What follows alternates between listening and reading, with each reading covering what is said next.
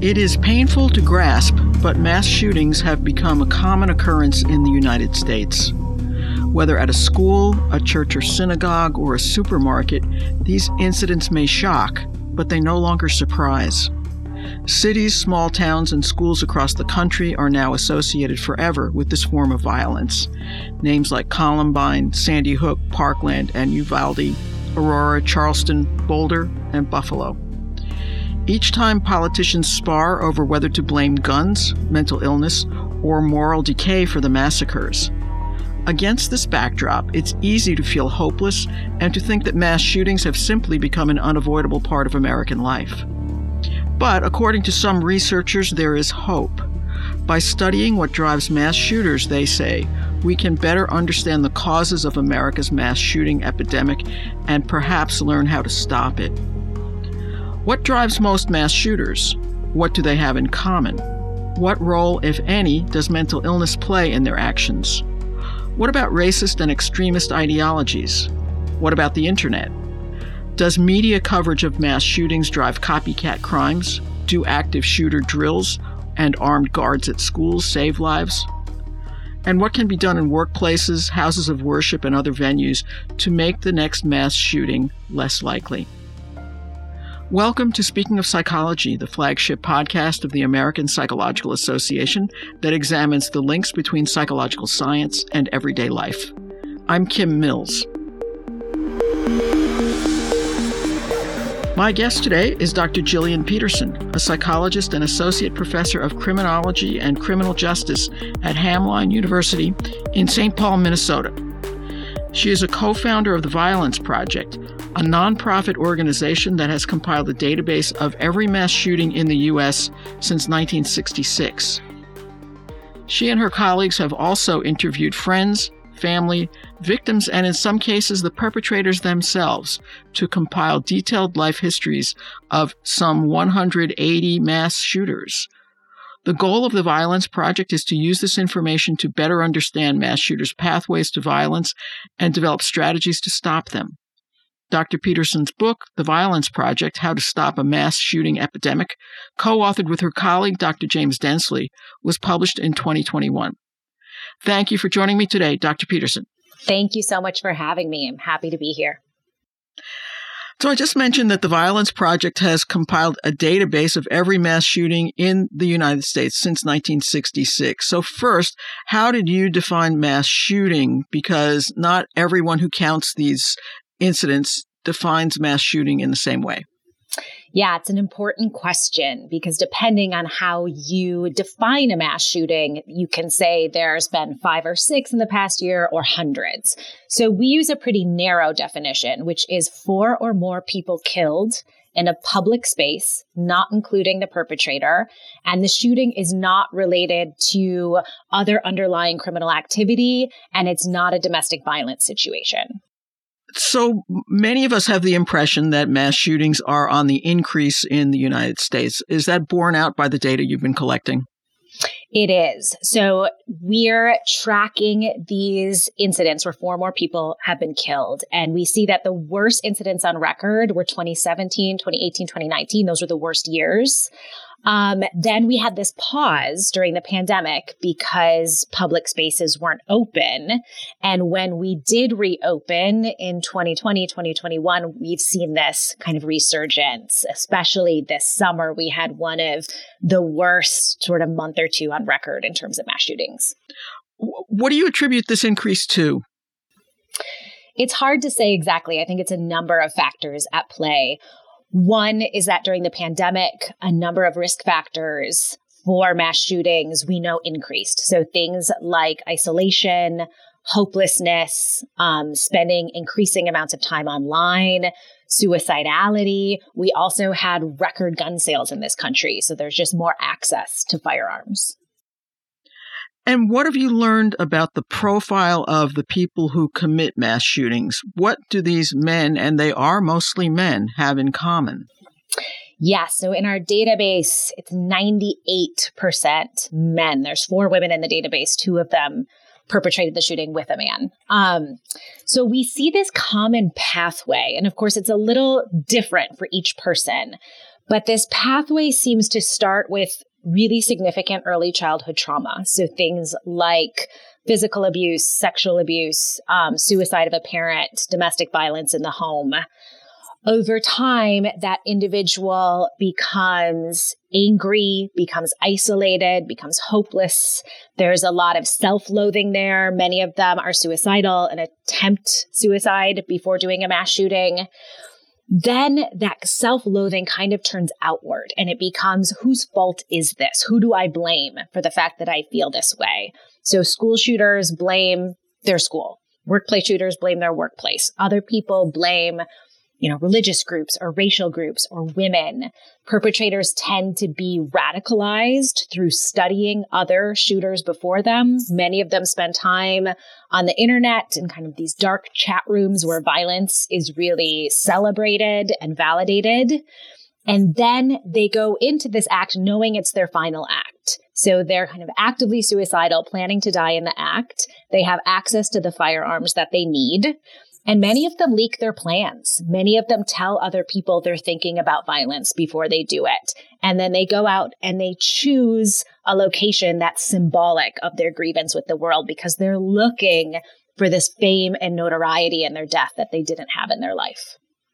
What role, if any, does mental illness play in mass shootings? We always hear from local leaders, politicians, law enforcement that whoever perpetrated a mass shooting must be mentally ill. Is that always the case?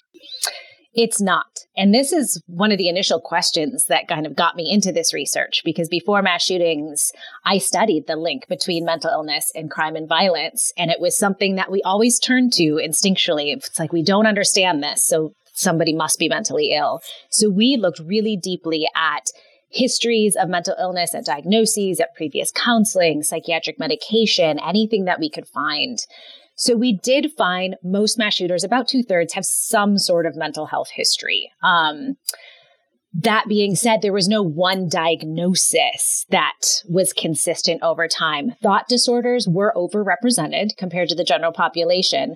But when we tried to look at what role does psychosis play in leading to a mass shooting, it was about 10% of perpetrators, we could say, psychosis really was an active role here, whereas the other 90%, it's much more complicated. So even perpetrators who did have a history of mental illness, it's this complex build, this complex pathway to violence.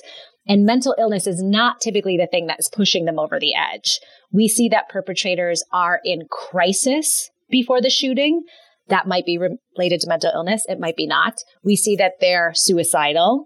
But trying to sort of pick out a diagnosis and say, this is what these perpetrators have in common, you absolutely can't do that. Do we know enough at this point to predict who might become a mass shooter? I know APA did a study a number of years ago. There's very limited information back then. There's maybe a little bit more today. But we were not able to come up with any kind of a guideline for this person has these 5 factors and therefore, given the opportunity, is going to go kill a bunch of people. Yeah, no, we're not able to do that because for each person who has those 5 factors, 99.99% of them would never do this. And so it really is like finding a needle in a haystack. What we do know is that perpetrators who do this tend to tell other people that they're thinking about it, tend to talk about violence. School shooters, it's about 80% of them tell their classmates that they're planning on it. So we know there's these warning signs. We know they're actively suicidal, in crisis, behavior is changing. And so what we advocate for is building systems in schools and organizations that can watch for this type of behavior, for this leakage, for kids in crisis, provide them with resources, not because we think, oh, here's the next school shooter, but it's here's somebody in crisis who needs some intervention. And that might prevent a school shooting. It might prevent a whole lot of things, though. There's kind of this diffusion of benefit to these systems where you're preventing suicides, you're preventing violence. But there's no way I can give you, here's the 20 things, and if you check these boxes, here's your school shooter. So you mentioned leakage and schools in particular where shooters may be letting people know that they're planning something. And it's in schools, we're very focused on either these active shooter drills or whether they want to bring in armed guards or other people who might somehow prevent this. But wouldn't it make more sense to be training the children how to recognize these factors and then what to do in the event that they see something and then they should say something? To whom do they say it? Are we doing that? Not really yet. I don't think we are quite there yet. I think for a long time, really, so post-Columbine, it's been about reducing casualties, right? How do we send our kids in bulletproof backpacks and make these fancy security systems and these strong doors and active shooter training? That was all based on this premise that the person doing the shooting was not a child in the building, right? We now know that 90% of the time, it's a current or former student. This is a kid sitting next to our kid in class, walking in and out of the security and running through all the drills, right? This is a child who's an insider, not an outsider. And that really shifts your perspective about how we prevent this. In some ways, it's harder because it's not a kid you can keep out with security. It's a kid coming to school every day. But in some ways, it's easier because we can look out for these warning signs. We can do things like build really strong, trusting relationships between kids and adults in the building so kids feel safe disclosing things. And a lot of times kids don't disclose things because we have this really punitive response. They're not going to tell on their friend and get their friend kicked out of school or their friend criminally charged and sent to prison. But they might report their friend if their response is kind of compassionate. It's about care. It's about connecting to resources. So quite a few of the recent shootings have targeted Black Americans or Asian Americans, Jews, other minority groups. What percentage of mass shootings involve racist or extremist ideology? That's not a number I have at the top of my head. It's actually a minority of them. We have seen an increase in hate-driven mass shootings where there is a specific hateful ideology associated with it. What we're interested in is kind of how do people get to that hateful ideology? And one thing that we found is that hate actually comes relatively late upon the pathway to violence. It's like they are in crisis, they're suicidal, they're self-loathing, they're angry at the world, and then they find this thing to blame that they now hate. And sometimes they find it because they stumble onto a website, but these are not young people being raised in households full of racist ideology. Sometimes they stumble onto it a month or 2 months before the shooting, and they couldn't even really tell you a lot of details about it. But they glom onto this thing. And I think it's really important that we tackle that hate, especially I think when we can talk about social media and where young people are getting access to this type of hate online. But it's also important to look at what's underlying that so we can prevent people from getting to that point. And so it's sort of both of those pieces. So we talked a minute ago about how most of the mass shooters you've identified are male. Most of them are also white males. And I'm just wondering how much a sense of disenfranchisement is playing a role here, whether it's, feminism has ruined my life or that Black guy took my job, or just these feelings of the world is now unfair to white men. Is that a factor that you see? It is a factor. I think it's a really hard factor to measure, right? But we talk about it in the book. We have a chapter called America, and we can talk about guns in America, and we can talk about violence in America. But there's also this other piece here that I think is about disenfranchised white men. And there's this piece that we see in these perpetrators where it's like, I was owed this thing. I expected to be in this place in my life where I'm not, right? The world owes me success or owes me a girlfriend or owes me a job or owes me whatever, that I think when you don't get that, then somehow you're angrier and it must be someone's fault. I do think that level of kind of entitlement is a big piece of this that goes along with being a white man. A lot of other people don't expect that and they don't feel that they're owed. And so I do think we do see that. But again, it's hard to really measure and grasp. Hmm. Are there similar patterns among the rare people of color you have found who do commit mass shootings? Yeah, you do see. So perpetrators are majority white, but it's only around 60% white. So you do see perpetrators of color.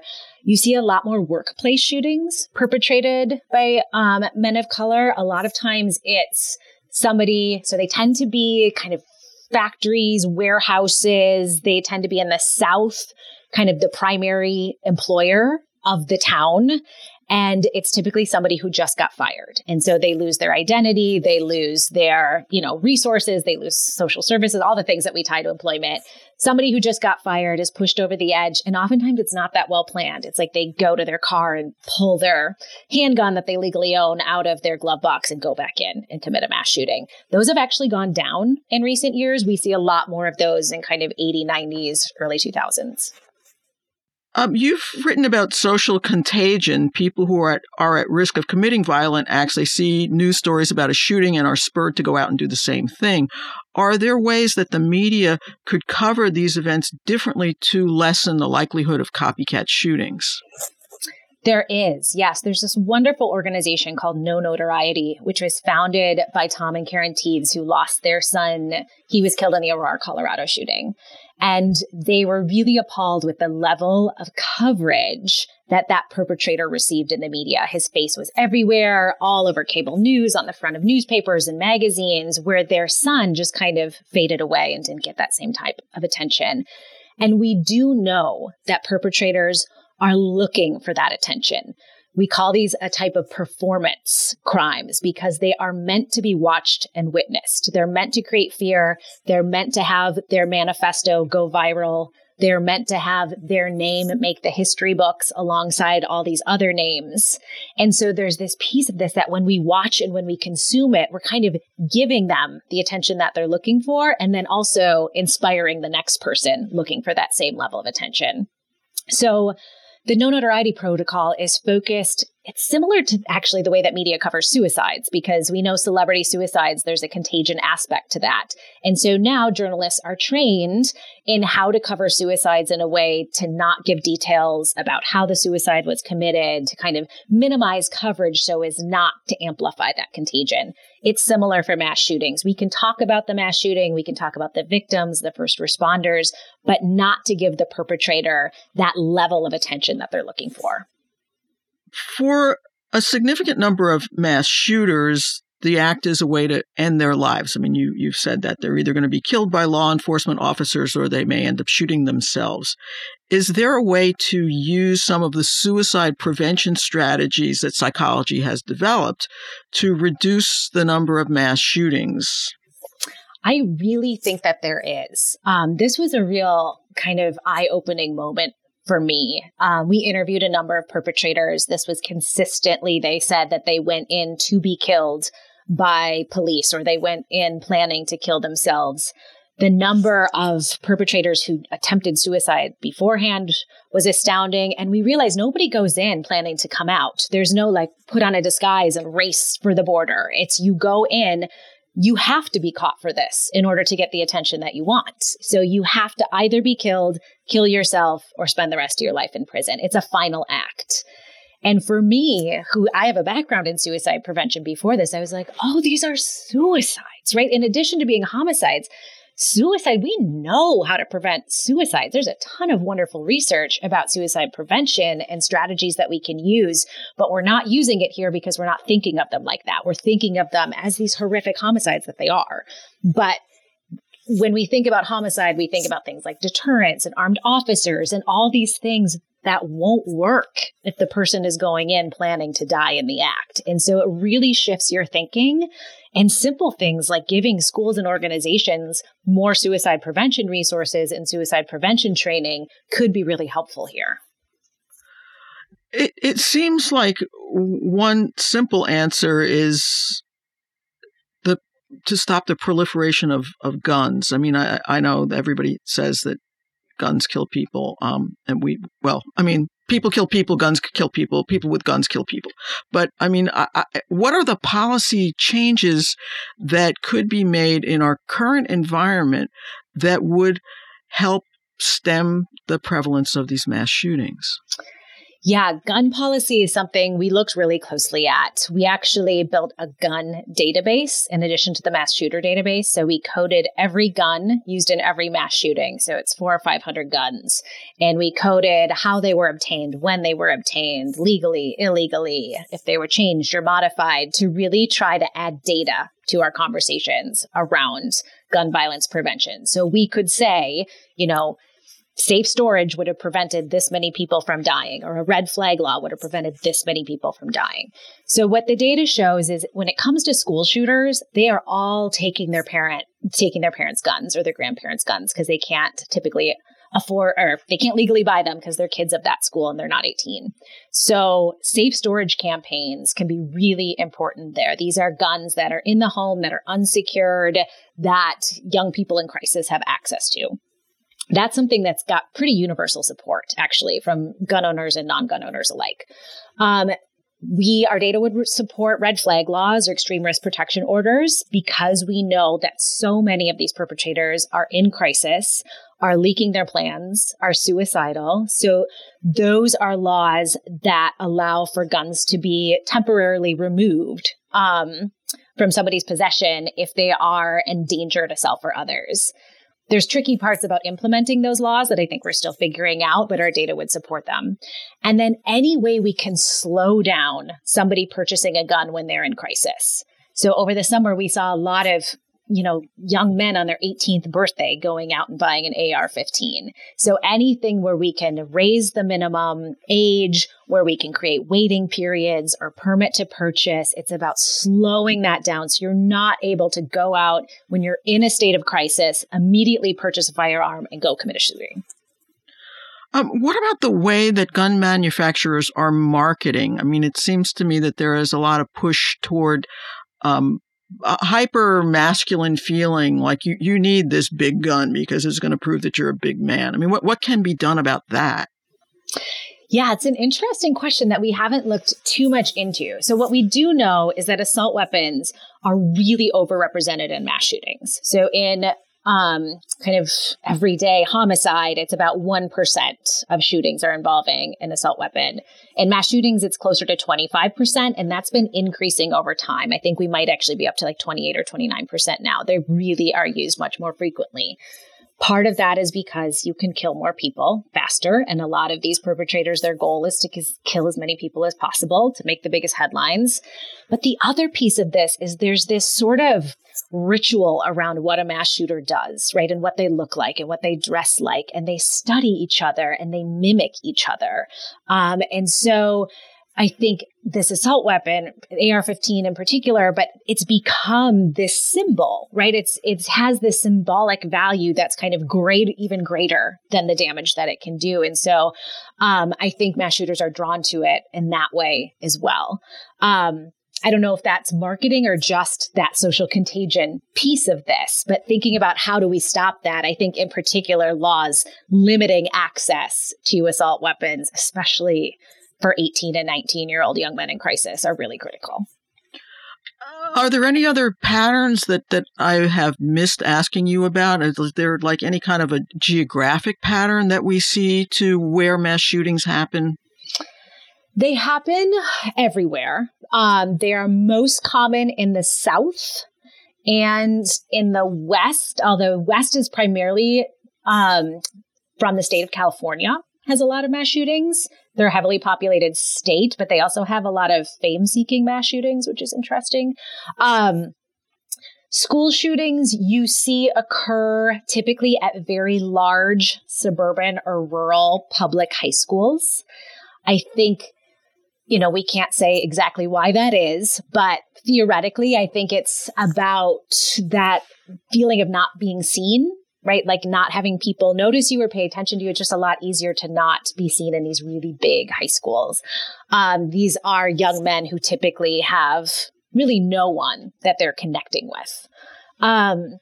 We do have kind of a communities database and so all of this, by the way, you can download for free and analyze and, play with. And it's been downloaded thousands of times by researchers and journalists and policymakers. So our goal was to really get this out into the public for people to use it. So there's a whole community database where we track kind of location and community characteristics of things. Nothing has really jumped out yet. It's one of those we can't exactly predict who's going to do this. We can't exactly predict where it's going to happen. But there's no real exact profile. It's kind of, it changes constantly sort of with each shooting that occurs. Are there any other policy changes that you're advocating for that would really make a difference here? Yeah, so in our book, we came up with over 30 different potential prevention strategies. And we tried to organize it around things individuals can do, things institutions can do, and then things as a society that we need to do. And I think the society stuff is a heavier lift. And I think we get stuck there sometimes and we can feel paralyzed when the societal level stuff is not happening. But we do. We need gun control laws. We need crisis response teams in schools. But then there's these things at the institutional level. So things like anonymous reporting systems or crisis response teams or training in crisis intervention and suicide prevention or safe storage campaigns or teaching media literacy and social emotional learning. There's things we really can be doing that the data would say could have a difference. And then even at the individual level, some of my favorite stories are people we interviewed who planned to do a mass shooting and changed their mind. And when they changed their mind, and some of these were even men who were at the school with the gun in their backpack and changed their mind. And it tends to be a human connection, right? Somebody connecting with them, somebody getting them through the moment, somebody giving them a little bit of hope, somebody seeing them. One in particular, this man has a TED Talk, Aaron Stark, but he talks about how he was planning on doing a mass shooting. And kind of the day before, he went over to his friend's house and his friend's mom had baked a pie because he was coming over, right? And sitting down and eating that pie it stopped him from doing a mass shooting. Like it was that powerful of a moment that somebody would have thought, I'm going to make a pie in his honor. It was just a human connection. And so sometimes I think we can get so caught at what we need to do societally that we sometimes forget that we can all just be baking pies for each other. Right? You never know when that connection is actually having a really meaningful moment for somebody. And you have interviewed a number of mass shooters personally, right? I mean, how did you go about that? How did you find them and convince them to talk to you? Why would they talk to you? Yeah. So before I went to graduate school, before I was an academic, I worked with men facing the death penalty as an investigator, and I developed their psychosocial life histories for their sentencing hearings. And so to me, it wasn't that big of a stretch to just say, well, let's just go talk to them, right? Like, let's go ask them why they did it. And people looked at me like I was out of my mind. But I just wrote a letter to every living perpetrator I could find who was incarcerated for life. Most of them die in the act, like we talked about. Most of them either killed themselves or are killed. So we identified, I want to say 32 maybe, who are living. I sent just cold letters saying that I was a researcher and I wanted to talk to them. I didn't want to talk about their crime. I only wanted to talk about the build up to the crime and what their life was like up to the crime. I said you weren't going to get paid. I would never use your name. You weren't going to get any fame or attention out of this. The goal of this project is to prevent mass shootings in the future. And I got a number of responses. I got some attorneys who said they can't because they're in appeals. I got 2 very angry I hate psychologists, don't contact me. But I got 7 perpetrators who wrote back and said they wanted to be interviewed. And from those 7, I was able to talk to 5. Now, that's not a huge sample. It's a small group, yeah. Yes, it's a very small group. When you compare it to there's only 30-something living, it's a little better. And of course, the ones who talk to me are not necessarily representative of all perpetrators. These are perpetrators who are invested in kind of telling their story, I guess, who have a lot of shame and regret, I would say, and are trying to, in some way, do something positive. And so they all the ones you spoke to expressed regret. They were sorry for what they had done. They did. Some of them it had been 20 years, some of them it had been a few years. And so I would say most of them did not really feel connected or recognize the self that did that, right? They felt kind of disconnected from it. And so we're able to reflect on it. So what are you working on now? Are there other research questions that you're hoping to be able to answer as you continue collecting this data?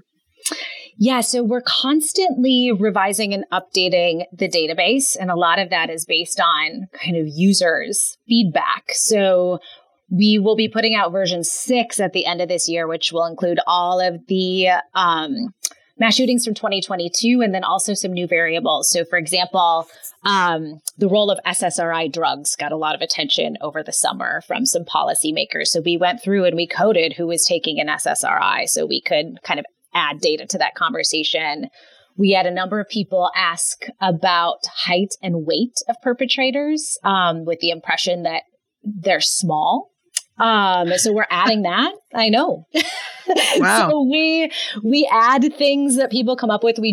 Our last version added all of the ACEs, the Adverse Childhood Experiences scores, because people were interested in that. So we're constantly revising the database. The other can I ask? I want to ask why just SSRIs, and what would they be taking these for? Because they could be taking drugs for ADHD. There are a lot of drugs that young people could be taking. I don't know. I get a lot of emails from a lot of people who have a lot of ideas about what causes a mass shooting. And the email I get more than anything else is SSRIs. Huh. And I think it was Marjorie Taylor Greene who brought it up. And it kind of went a little bit viral on social media, this idea that it's specifically SSRIs. I will tell you, it's a very, very small proportion of perpetrators that are taking them. It's not that. But we just wanted to add that data point. I'm not sure exactly where that thinking comes from, but I get a lot of people have a lot of ideas about things that we should be coding. The other big project we're working on right now is actually coding threats of school shootings. So threats are through the roof, up like 300%. We've been tracking threats since 2018. And we finally started coding all of them. So we're coding about 2,000 threats of school shootings and trying to look for patterns in terms of how schools are responding, who's doing it, why they're doing it. I think we've now got a handle on who commits a school shooting. What we don't understand is who are these hundreds of kids a year threatening to do a school shooting, and maybe they're joking, or maybe they, and we don't really have a handle on what's going on there. Some kids are serving, 10, 20-year prison sentences for something they posted on TikTok because we just don't have any good guidance about how we should be intervening here. What's the appropriate intervention? So that's what we're working on right now, is trying to help schools figure out what to do here. Because I have principals will call me and say, somebody wrote something on the bathroom stall. Should I shut down the district? And I don't know. The schools have no training in how to be making these decisions. So we're trying to add some data to that problem. Well, this is amazing information. I really appreciate you talking to me today, and wish you the best of luck in this work, which is so important. Thank you, Dr. Peterson. Thank you so much. You can find previous episodes of Speaking of Psychology on our website at www.speakingofpsychology.org, or on Apple, Stitcher, or wherever you get your podcasts. And if you like what you hear, leave us a review. If you have comments or ideas for future podcasts, you can email us at speakingofpsychology@apa.org. Speaking of Psychology is produced by Lee Weinerman. Our sound editor is Chris Kondayan. Thank you for listening. For the American Psychological Association, I'm Kim Mills.